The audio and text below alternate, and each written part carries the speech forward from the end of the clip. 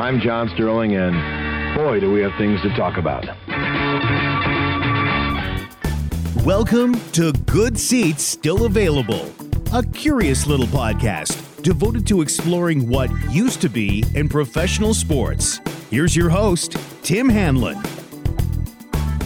You bet we got stuff to talk about. How are you, everybody? My name is Tim Hanlon, and you have stumbled across, again, Good Seats Still Available, our curious little podcast that is devoted to what used to be in professional sports. And that voice that you heard is early days of somebody who's now obviously quite legendary in New York sports broadcasting circles. His name is John Sterling, and you know him for his dulcet tones calling for many years, I think since 1989, if that's not mistaken, New York Yankees broadcasts. And that little clip that you heard, though, was from some of the days prior to what we now know the future Hall of Fame broadcaster and his Yankee days. Still going strong, by the way, as the season gets ready to get underway. And we wish him and the Yankees well, of course. But before all that Yankee greatness started, John Sterling was a well-known fixture in New York City sports and talk radio.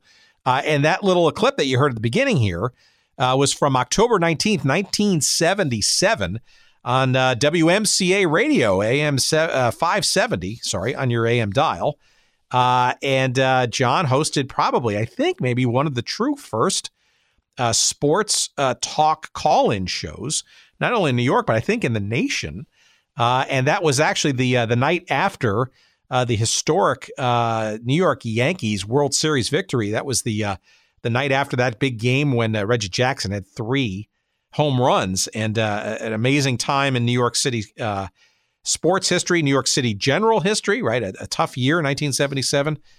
With the blackouts and Son of Sam and all that kind of stuff, but the South Bronx basically ablaze. But boy, oh boy, what memories that brings back. But we're going to talk to John not only about some of those WMCA days, but also some of the early sports exploits that we're interested in this particular little show. Bet you didn't know that John was the first voice and, frankly, the guy who brought the team to the air of the old WHA, World Hockey Association, New York Golden Blades. Yeah, those games were on WMCA radio, and that was John Sterling's doing. We get into some of that. We talk about some of his days being the play-by-play announcer for both the New York Islanders of the National Hockey League. A very interesting story there, because without the WHA forming, I don't think the Islanders even would have been formed themselves. So an interesting little circle of history there. But of course, the ABA New York Nets, John Sterling was the announcer for many of those games with his color analyst, Mike DiTomaso. There's a name from the past.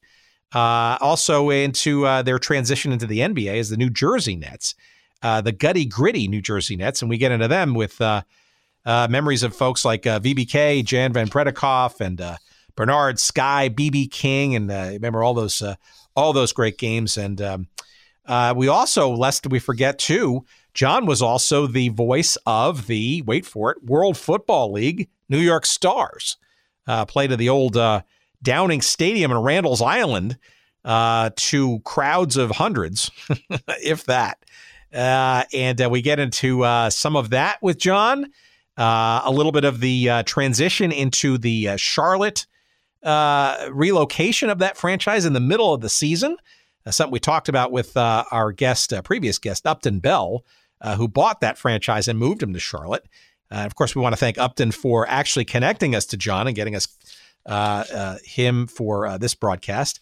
A tip of the old cap to Upton, as always. And we get into all of that stuff with John Sterling, a couple of years in Atlanta, as well as the other sort of things that happened along the way to his, of course, now legendary and still going strong career as the New York Yankees play-by-play broadcaster. And we get into all of that great stuff with the wonderful and quite shy, but we encourage him to come out of his shell, John Sterling, coming up in a minute or two. We want to say thank you, of course, though, to one of our great sponsors, and we keep adding them by the month, it seems. And our friends at 503 Sports is the one we want to highlight this week. 503 Sports, they fancy themselves as the king of throwbacks, and You'll find them at 503-sports.com. And you want to make sure you use the promo code SEATS for 10% off all of your purchases when you go to 503-sports.com. And what are you going to find there? You're going to find great logoed T-shirts and hoodies and caps, and even some throwback handcrafted, meticulously so, jerseys of various teams no longer with us or previously incarnated. In particular, a whole bunch of stuff in the realm of old professional football leagues, including, by the way, the World Football League.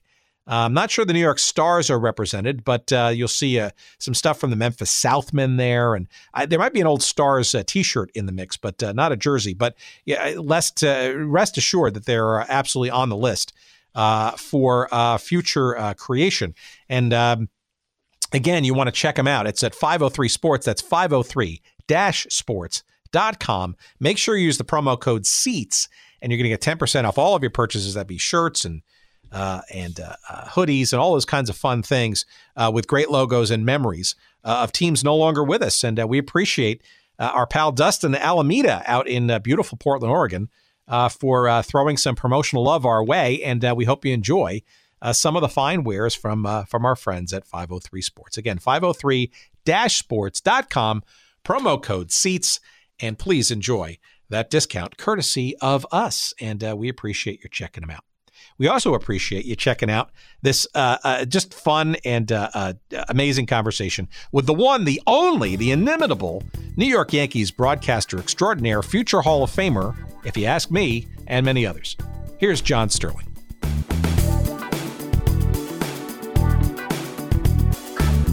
I think everybody on the planet knows you, obviously, as the longtime voice of the New York Yankees. But I'm not sure most of America or baseball fans out there know you from your earlier days, cutting your teeth, shall we say, with some forgotten teams, but ones that we like to kind of delve into. And I'm wondering, maybe before we sort of get into some of those first stops, maybe you could regale our audience with a little bit of how you even got into broadcasting in the first place. Well, I'm very, very fortunate. And believe me, I have 4 kids, and I worry about them. What are they going to do after college? They're all about ready to matriculate in college. When I was, I know it's tough to believe this. I swear to God it's true. When I was like 9 or 10 or 11, I knew I was going to be a broadcaster. I knew I was going on the air. So I never had to worry about what I was going to do. And I sloughed my way through high school and a little bit of college. And when I finally, I had a great boost. I was going to Columbia General Studies, and they had a class at NBC given by the WNBC program director. Now, I had this inside of me. Broadcasting is intrinsic for me. And so when I went to this class, it was given at the studios at WNBC, given by the WNBC program director, 2.5-hour class one night a week. And I'm going to try to say this nicely because it sounds terrible, but, you know, I was Michael Jordan in that class. I mean, this is what I was going to do for a living, and I had been doing it in my head all these years, listening to every disc jockey and every newscaster and every sportscaster. And the guy gave me an A+, and the only A I ever got in school. And and my kids get great report cards, and I did not. And he said, "You're good enough to go out." How do you go out? Well, you make up a tape, or what do you put on the tape? And I finally got a job in a small station, upstate New York, and I've been on the air ever since, thank God. How did you get, though, into sports in particular, right? So the radio thing, the disc jockey thing, getting on the air, but what kind of got you into sports? And I guess your first real sports gig was with the old Baltimore Bullets, right, back in 1970, 71, right? Well, what happened is I landed a big-time talk show at Metro Media in Baltimore, and then it sprung out a couple of years later into an hour talk on WJZ TV, And I did the same show that Oprah did later on. She did a little more with it, I might add. And but anyway, I was doing a 3-hour radio show and a 1-hour TV show, and I kept putting sports on it because that's what I love. And so I got to be very close buddies, Uncle John to his kids, with Jim Carvelis, who was a great broadcaster, doing the Bullets. And then, finally I started to get a sports rep. And Jim and I did Colt games before the end of the season because they didn't want to take the baseball guys off baseball. It wouldn't look good for having them do football. And then I started filling in when Jim would go away on basketball. And it led to an enormous job for me. At WMCA, doing the 3-hour sports talk show. I was doing Morgan State football, and then I did the Knicks on their radio network. I was very busy. Boy, did I work. And then a year or two later, MCA got the Nets and Islanders, and I did the Nets and Islanders, and on and on and on. Well, I'm talking so much, I forgot your question. What was your question? Well, no, I was really kind of curious as to sort of how the sports thing kind of got going, right? And obviously, well, I made the talk show in Baltimore a portion of sports. They didn't like me doing it, but that's what I wanted to do, and so that led to a sports rep, and that led to MCA, and from there on in, it's been all sports. So, okay, so how do you slide into then doing play-by-play stuff, right? Because clearly the skill set of hosting a talk show, either generally or even around sports, right, is very different than accurately calling the action, say, for the Bullets in Baltimore in the early 70s, or some of your first taste in New York when you were working with some of these franchises that we'll touch upon before even the Nets and the Islanders. Right. How do you get that play-by-play thing going? Well, one thing, it's different rhythm, yes, but it's still communicating in the English language. And, frankly, I had that ability. It was inside of me. I've been doing it all my life. It just wasn't on the air. and so I'll tell you a cute story, and then this will kind of lead into it. My first alone play-by-play job, I'll never forget it, the biggest thrill of my life, was a Sunday afternoon game with the Bullets and the Celtics up in Boston. And Carvelis was doing a golf tournament. So he got off the game, and I got the game. And it was, I'm just telling you this nicely, so I don't have to act like humble Howard. It was easy. I mean, it came to me easily. I mean, I've been doing it all my life. I've been listening. I could do it. Anyway, Jim gets home after his golf tournament, wherever that was, and he went to his wife, Lori. Now, remember, I'm Uncle John to their kids. I mean, we're really close. And so Carvelis says to Lori, well, how did John do? And she said, well, I thought he did great. Well, what did he sound like? And she said, well, he kind of sounded like you. And he said, well, that's not so bad. And so I was away, and I never thought of it after that. I mean, I did it. I'll never forget that day, waking up in the hotel in Boston, getting myself together, listening to music, which I always do, and going to the Boston Garden and doing the game. And that was for me. And thank God it's been that way for I'm going to try to do this in my mind quickly. It's been that way for, almost 50 years. Well, it's a gift, right? To know really what you want to do and to be able to focus and orient yourself and have the confidence, frankly, to step up and do it. And I think that's arguably one of the reasons why you've been such an indelible voice with things like baseball, certainly in the Yankees, for so many years. It's just very curious to sort of hear the various stories of how people either luck into or find their way into or determine their way through into the booth. Yeah, it's a very tough competitive business, and it is not arithmetic, 1 + 1 + 1. You jump all over the place, and I have been unbelievably fortunate starting then, I got Morgan State before I left Baltimore. That's a predominantly black school in Baltimore. And so I carried that with me to New York, and all of a sudden, I'm doing this talk show. I'm doing the New York Raiders of the WHA. More on that later, of course. Yes.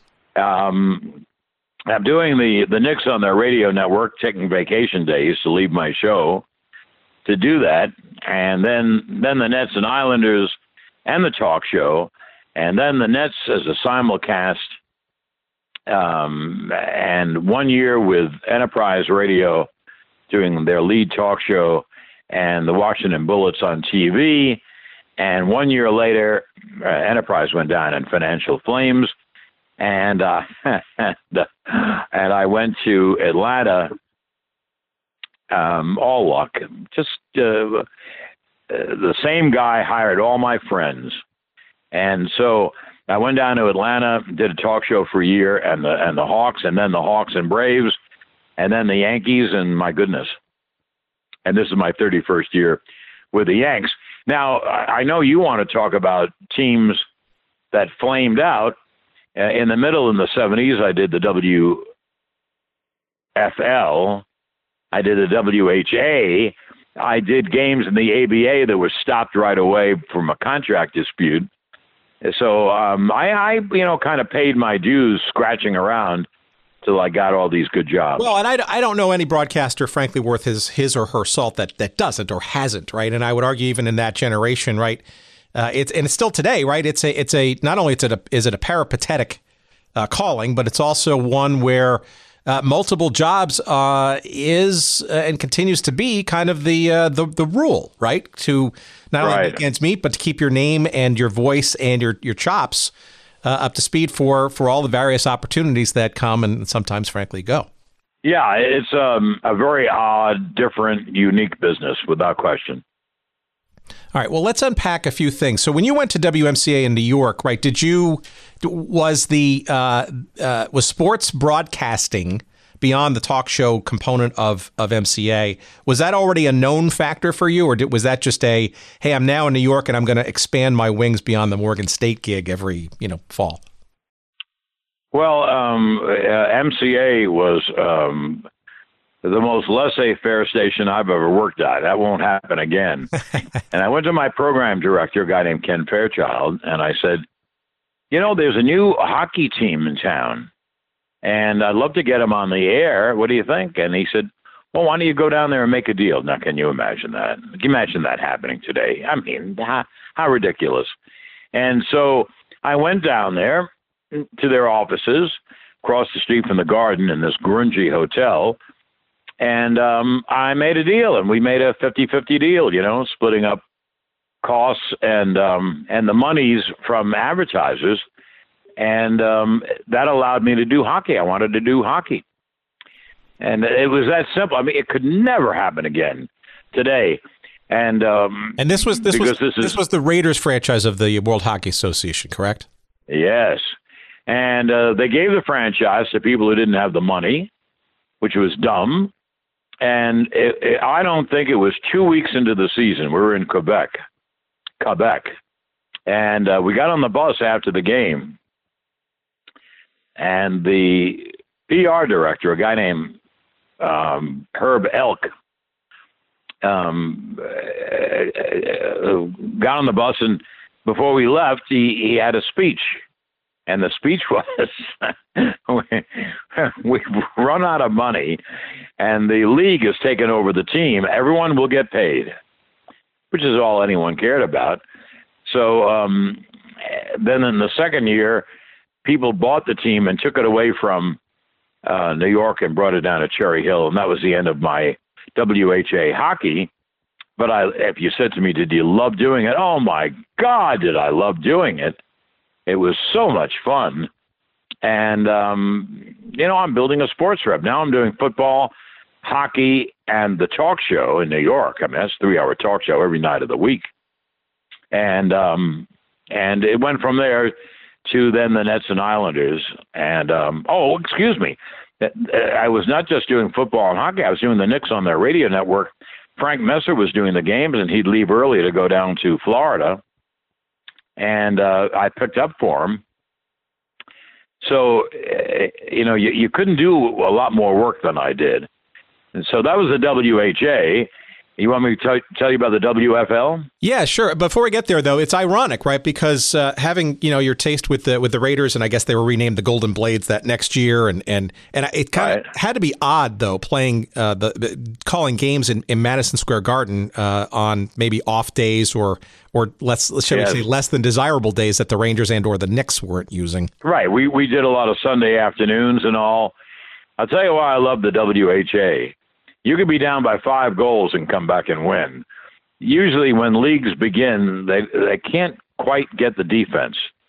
Offense you can get.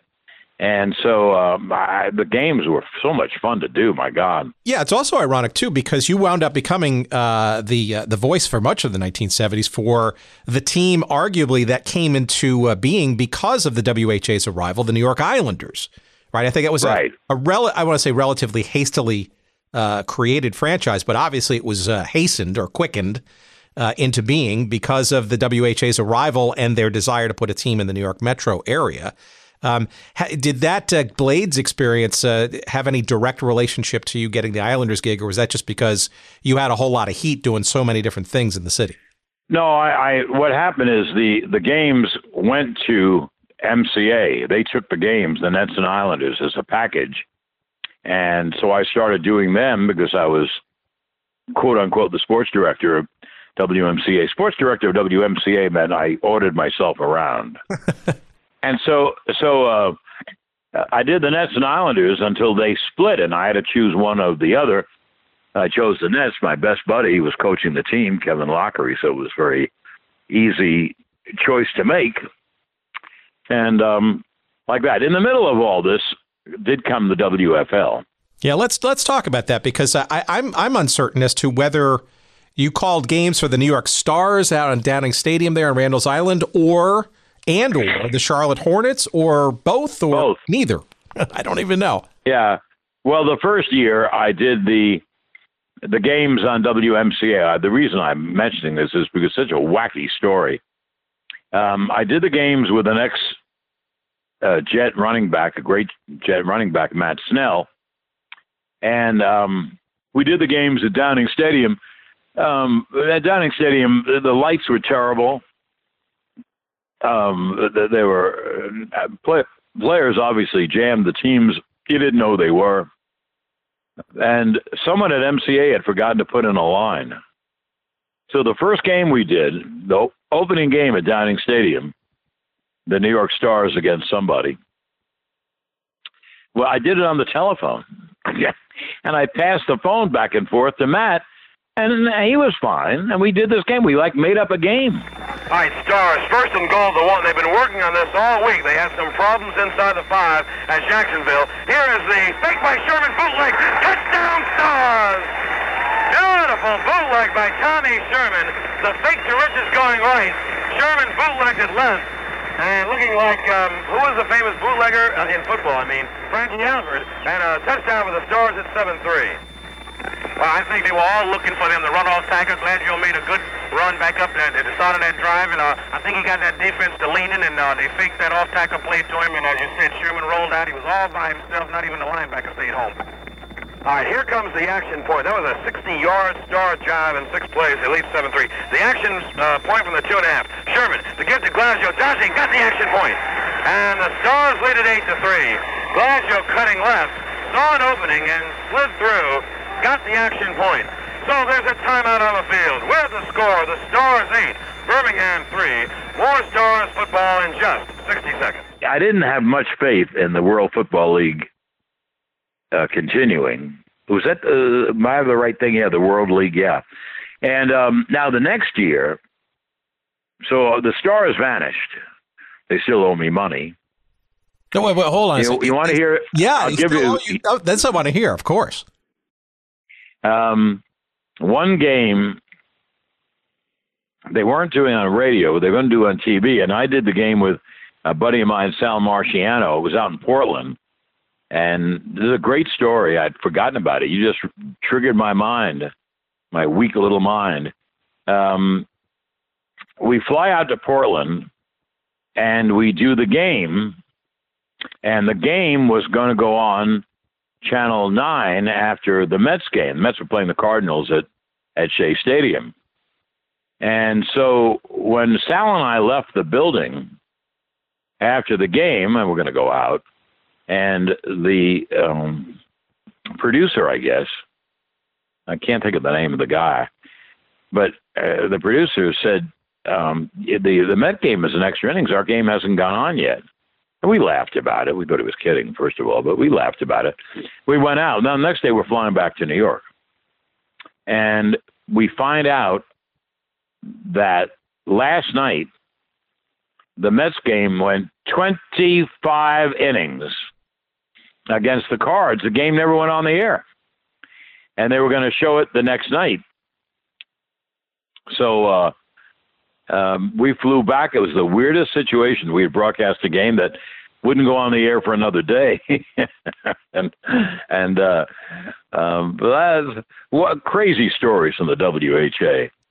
And then, if I remember correctly, the team just quit. They just stopped the Stars from playing, or maybe they moved somewhere. This is near the end of the year. Is that crazy?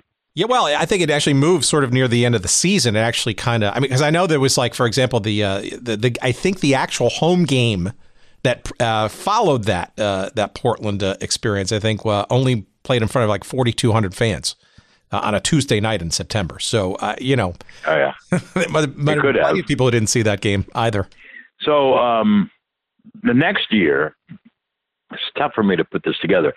The next year, Upton had a team in Charlotte, and he wanted me to do the games, and of course I wanted to do them, so I'd have to fly out to do the games, and then we did a game in Southern California at the Anaheim Stadium, the Angel Stadium, and we weren't going to go on. They were going to go on to Hawaii.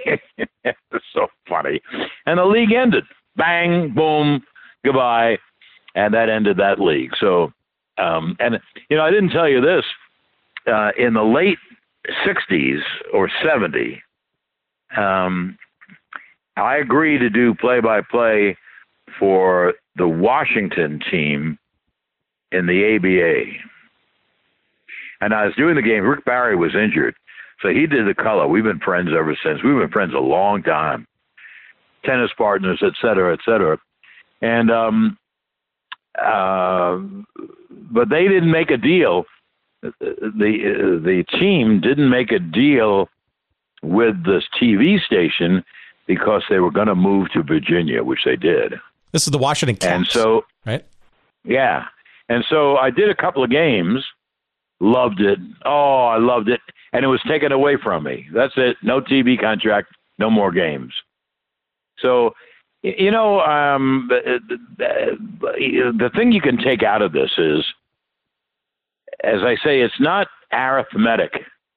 You go from here to there, up, down, in, out, and you hope you finally land somewhere. And I have, because in the 70s I was in New York, in the 80s I was in Atlanta, and this is going to be my 31st year with the Yanks. So if you said to me, John, do you think you're very fortunate? Boy, do I think I'm fortunate. I mean, I've had nothing but great jobs for like 55 years. So I'm very, very fortunate.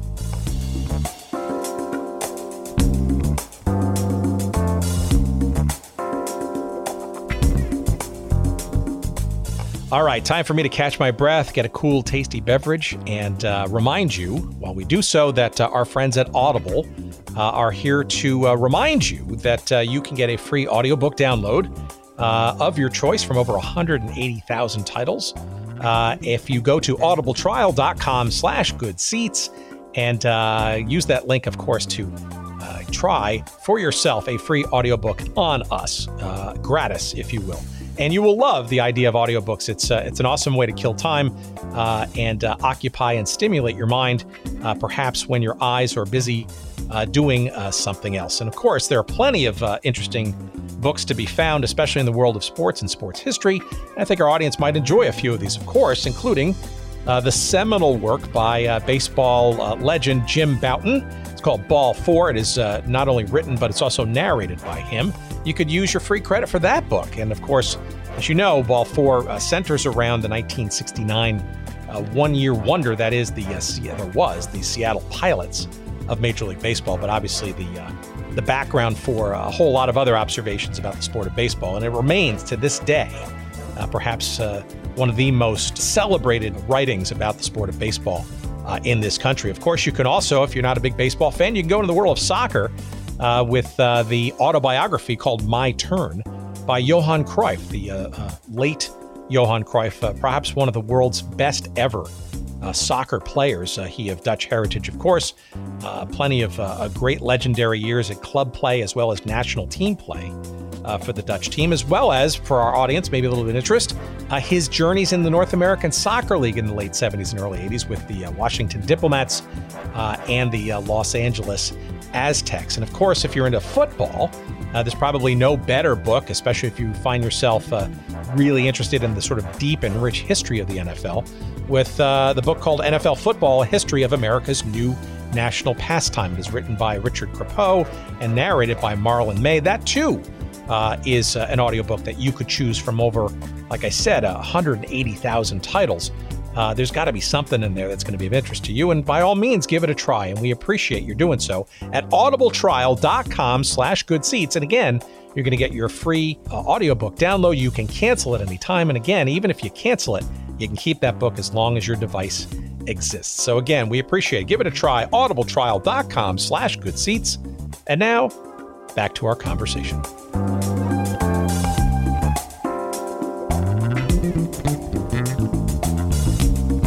Let's also talk about the Nets, right? Because the Nets are their own sort of interesting, crazy storyline, and arguably still crazy in some respects, given, you know, their now tenancy in Brooklyn. But you were, so in MCA, the Nets were still very much in the American Basketball Association, right? So this was still Long Island, right, in the Nassau Coliseum. But so give me a sense of sort of the ABA in your mind's eye. The ABA was like family. We played Friday, Saturday, and Sunday for the most part. There was no one in the Coliseum to see the great Julius Erving. When I was there, the Nets won 2 out of 3 ABA championships. The last year of the ABA championship. The last year of the ABA, and we went into the NBA, and we didn't have any money at all. Roy Bowe was had both teams and was jockeying back and forth. I know with the Islanders in the last year, we kept changing hotels all the time. I think they had trouble paying their bills, but it was a great joy. It was like family, and the ABA had been told, you know, like some horrible parents do to their kids, that you're fat, you're lazy, you're stupid. And you get it told enough, you start to believe it. And the ABA never believed how great they were. The players, the minute that the league ended and the 4 teams went into the NBA, the players all were all-stars, phenomenal players. The coaches were phenomenal. Kevin Lockery and Hubie Brown and Al Bianchi and Larry Brown. I mean, it was a great league. It didn't know it because it had been told by the NBA that it sucked.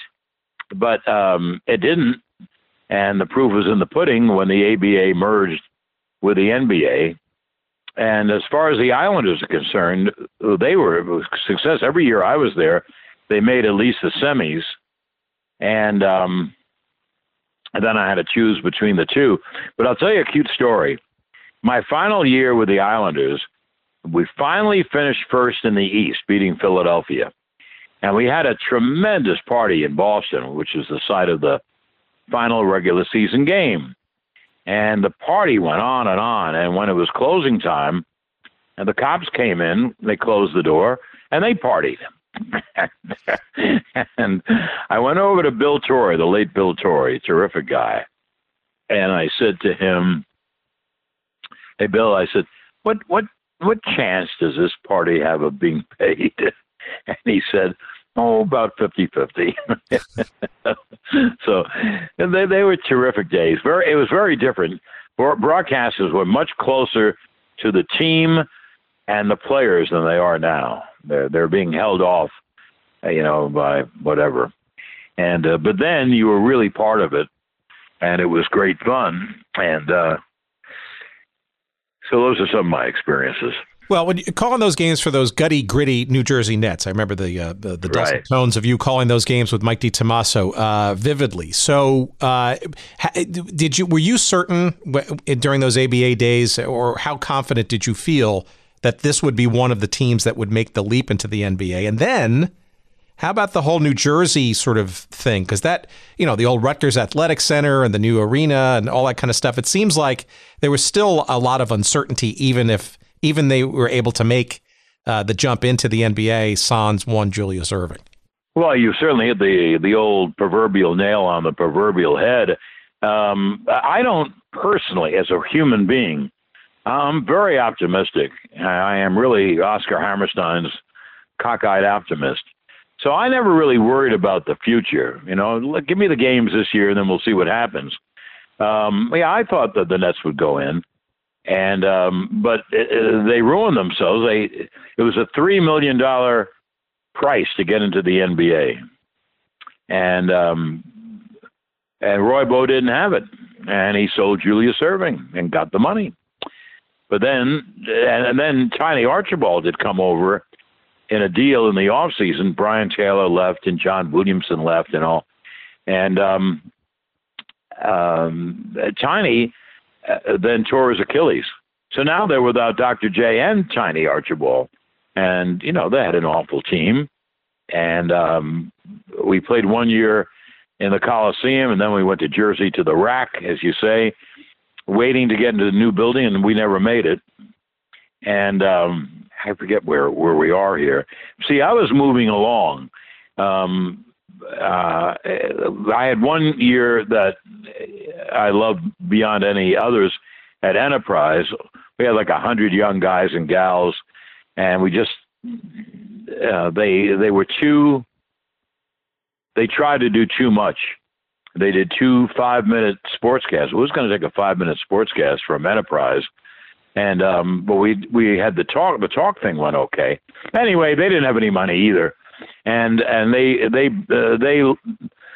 ran out of money by the summer. We began January 1st. and for those following along at home, this is the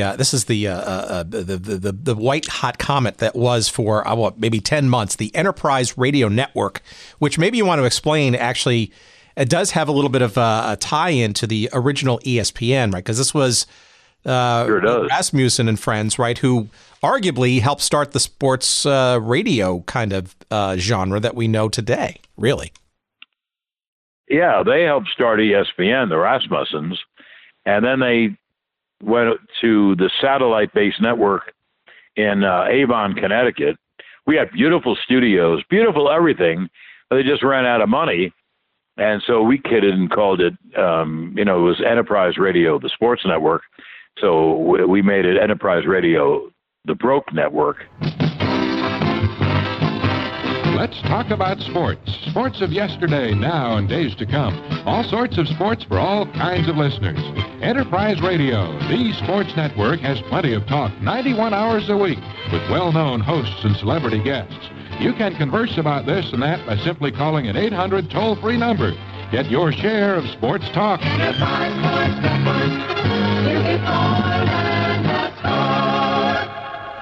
If you want to know about, I'm going to give you this story only to emphasize how Dom Fortune figures into all this. A guy named Bob Wussler became president of CBS in the 70s. And sooner or later, all presidents get fired. And so he got fired. And he landed a great job. Ted Turner was just beginning with all of his networks in Atlanta. And he needed a pro. And he hired Bob Wussler. And Bob Wussler decided to bring in people. And he brought in Kevin Lockery to coach the basketball team. He brought in Joe Torre to manage the baseball team. And my best friend, my best, he's passed away, Mike Faraday, landed the job as general manager of WSB AM and FM, a sleeping giant, 50,000 watts clear channel. And so when Enterprise went down, Faraday wanted me to come down and do a sports talk show. But I wasn't going to go without play-by-play. And so Wussler got involved, and he made Ted Turner take me to do basketball. You know, second man to Skip Carey. And that's why I went to Atlanta. And then I'm doing most of the Hawk games. And then next year, Skip just quit the Hawks to stay with the Braves. He had a young kid. And so I'm now doing the Hawks and the Braves. I leave my talk show at SB, and I carry that up to the Yankees. So can you imagine? That's very interesting. So let me give me a sense, though, of before we get into, I guess we'll sort of round third base here and get to the Yankees story. But how do you, so of the sports that you're doing, and you're doing everything, right? It seems like you're doing talk and you're doing lead-ins, you're doing play-by-play. I suspect you're doing a little even analysis, depending on if you're running the show solo. I mean, you're basically a jack of all trades when it comes to broadcasting games, etc. Is there any sport or team that you liked doing more than others, or like when did you know that baseball would be your sort of ultimate, future capstone, or did you not care what game and what team and what league you were sort of doing your thing in? Oh no, I wanted to do baseball. I had done a few games, but only a few. And when I got the Atlanta job the next year, everyone said you're going to be doing the Braves, and I didn't count on it until it happened. But it happened in '83, and I'd always wanted to do baseball. I mean, that's quote unquote the big radio sport, and so when I finally got it, I was in seventh heaven. But if you say to me, which did you like better? I like them all. I don't have that problem. I really don't have that problem. In basketball then, it's different now. In basketball then, you were doing radio. You were right next to the bench. I was part of the team. And Mike Fratello was so great to me. He said he'd tell people, "Oh, John's like one of the staff." Because you're traveling together. You're sitting together. You could hear everything going on. You heard all the stuff going on, the stuff. And now they take radio and they put it up in the balcony, and they're not even part of the game. But then you were very much part of it. So you can't do everything. So I was doing, when I got to Atlanta, then I was doing baseball and basketball, and I should knock on wood here, I've had unusually good health. I haven't missed a game in 38 years. And in Atlanta, there were 5 years, and I was doing about 220 games a year between baseball and basketball. Now, I haven't missed a game with the Yanks in the 30 years, so I've been very fortunate. But it isn't like I like one or the other. When you're doing the game, you're doing the game. This year, they gave me they tossed a little rose my way, and I did a Nets game on TV, and it was like I had done it. I hadn't stopped, because that's part of me. It's inside of me. And how about Islanders? It was at some point. I haven't done an Islanders game, but anyway, I'm just saying it was very easy for me, and it was a lot of fun. And once the game begins, boy, I do it. I may not like the packing and unpacking. I may not like, with the Yankees, we don't get getaway day games. So we get into cities at 4 a.m. and you're whipped, and it screws up your system. But as far as the game is concerned, once the game starts, once I start talking, I love it. And I have a partner in Susan Waldman who loves it as much as I do. She just pours everything into it. And, we have a very nice family with Jack Maldonado, our producer engineer, and Rick Roush, who does all the backup for us. And so, I'm very fortunate. Is there any sport that you haven't done that you wish you might have wanted to try, or that you also think you could have done well in, especially given the 70s and the 80s, right? Which certainly the 70s was almost a wellspring of challenger leagues and hell, we even there doesn't seem to be any shortage of folks who want to create new sports or new leagues. But is there anything that eluded you that you might wanted to have done or tried or been? No, I don't think so. You know, I played basketball all my life, and then I ripped up a knee, and I really couldn't play anymore. It didn't come back, and so then I went full time into tennis. So I guess I could have broadcast tennis in some way, but that's not a really exciting play-by-play. I think I've chosen the right sports.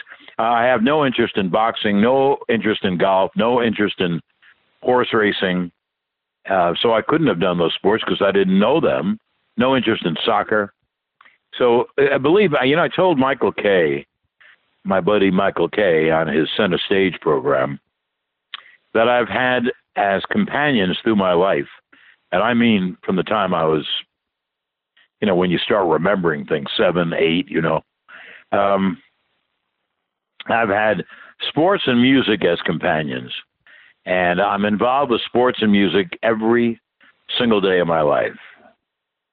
So I'm, really extremely fortunate. I have this ability. I focus on the things I like, and I totally ignore the things I don't like. So I've been able to combine my avocation and vocation, and it's worked out. All right, so let's ask maybe one sort of foundational sort of ending question here, maybe, and you can maybe wax nostalgic or prophetic on it. You've obviously spent a lifetime in sports broadcasting and some of the most major and high profile perches out there. How would you describe the profession today through that lens of 40 plus years or so? Maybe. Oh boy. Better, worse, things that you maybe wish hadn't changed, and maybe things that have changed for the better. I know it's kind of an open-ended question, but you've got a nice longitudinal viewpoint from some of the quote unquote good old days to maybe even today's good old days. I'm really curious to hear. Well, I think I've mentioned it, and I hope I can put it into some kind of thought that people will latch on to. In the 70s and 80s, I don't know, this is going to be very tough. In the 70s, 60s and 70s, Baltimore, everybody knew everybody. Everyone who did something, all the athletes, all the broadcasters, all the writers, they all were making the same money, but really in the 60s more. And it was like everyone was part of it. You played basketball together, you played golf together, you played tennis together, you were in the same restaurants, et cetera. Anyway, and the 70s, I think, too, and the 80s, I think the broadcaster was much closer to his teams. But as far as the difference in broadcasting, there's no difference. It's all communicating in your language to your listeners. And so in that way, to me, nothing has changed. If you said to me, John, you've done the Yankees 30 years, you mean nothing has changed? Well, it's changed in that when Torrey, Buck Showalter got very close to Susan and Michael and myself, and it's still that way. And then a real buddy of mine came in to manage the Yankees, Joe Torre. Well, Joe Torre basically took me out to dinner every night on the road for 12 years. So that was different. So that part's different. But as far as broadcasting, broadcasting is broadcasting. It's communicating in the English language to your listeners. I don't think that changes at all. All right, this will be my last question then, I promise.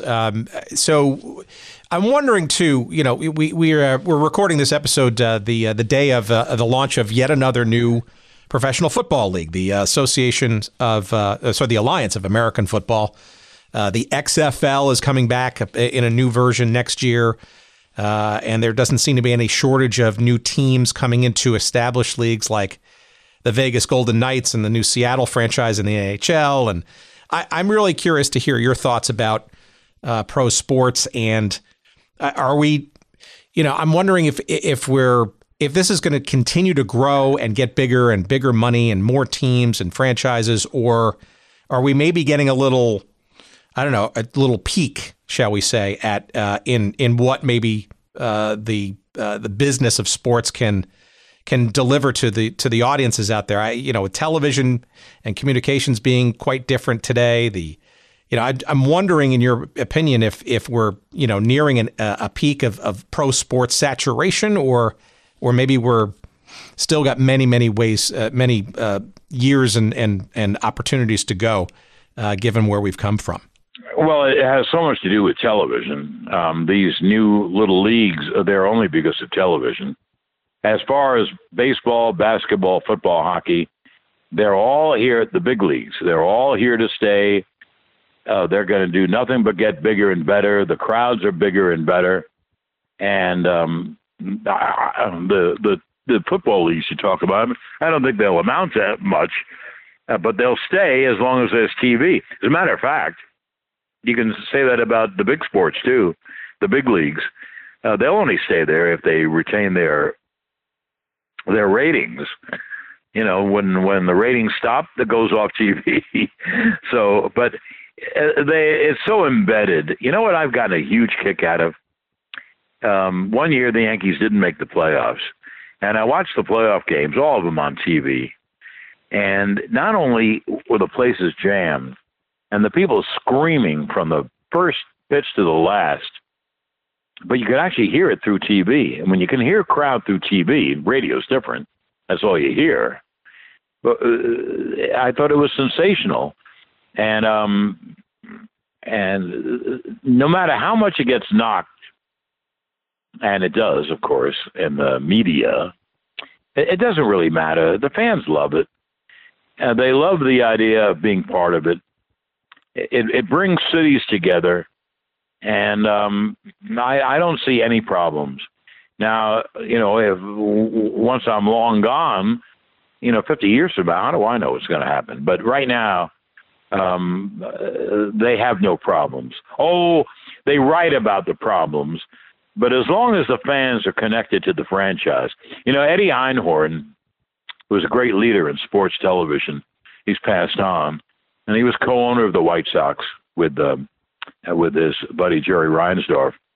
And Eddie once told me, he said, the fans own the team. He said, hey, we're just the caretakers. It's the fans' game. And it is. Without fans, they would still play the different sports, but they'd have to lug their equipment, into Central Park and play the ball game. But this way, it's bigger than anyone ever thought it could be. I was just telling Susan that Anthony Davis, when he turned down the New Orleans Pelicans contract, the max contract, you know what the max contract was? It was $48 million a year. Unbelievable. For 5 years. I would say unbelievable, yes. And they're not spending it if they're not making it. So they're making it. And, I'm not giving you a very good answer, but sports, the NBA, the NHL, MLB, and the NFL are here to stay. The fans love it. They have a great connection, an emotional connection.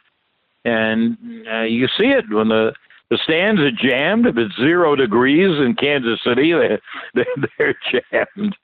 So, you have to work through problems. There are always really problems of everything in life. But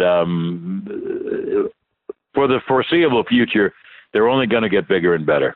Well, John, I appreciate this. This is, and I certainly appreciate you letting us drag you into some of your earliest stops, whether you care to remember them or not. You think. No, I remember. Everyone remembers everything in their lives. Of course, I remember them and like them.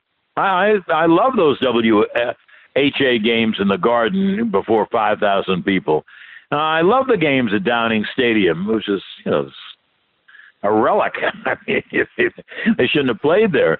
So it's all fun. I take it down as all fun.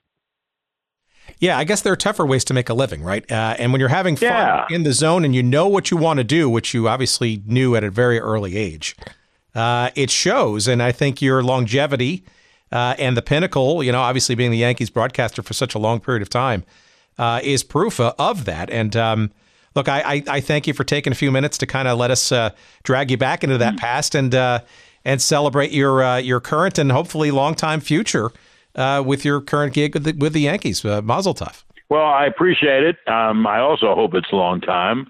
I have to get my kids through college first, and then we'll see. But anyway, thank you so much. I appreciate it. I hope I've done a good job for you. And but I've enjoyed it very much.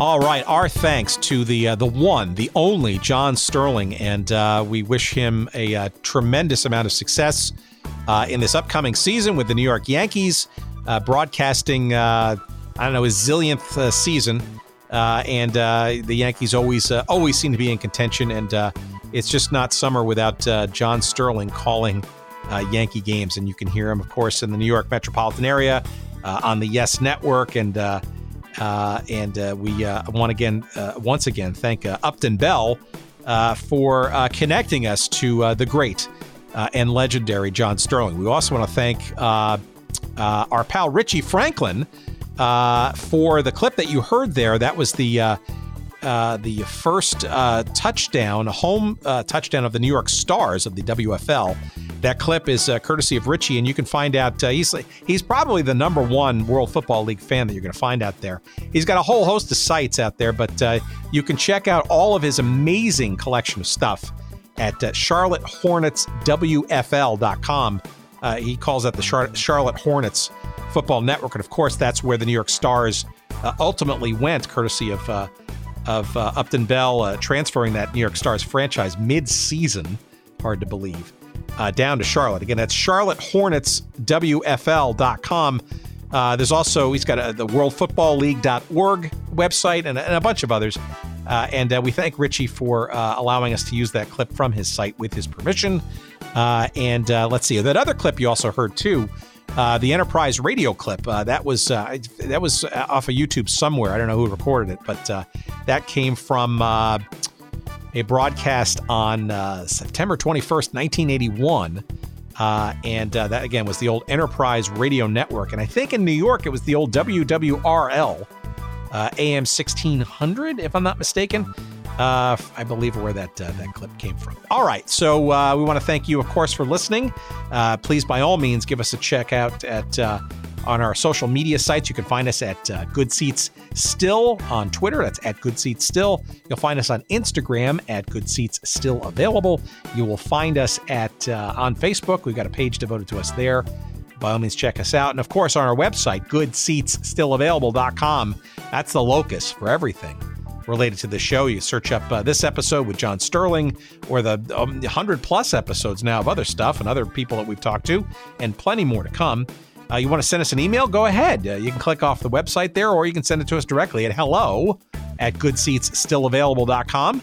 Of course, you go to the website. You can sign up for our email newsletter. You'll find us there for our little weekly tidbits on what's up and coming up your way. And what else? Oh, let's thank our friend Jerry Payne, the good doctor at Podfly Productions. He, of course, our producer and editor extraordinaire. And you can find out more about Podfly and their services at podfly.net.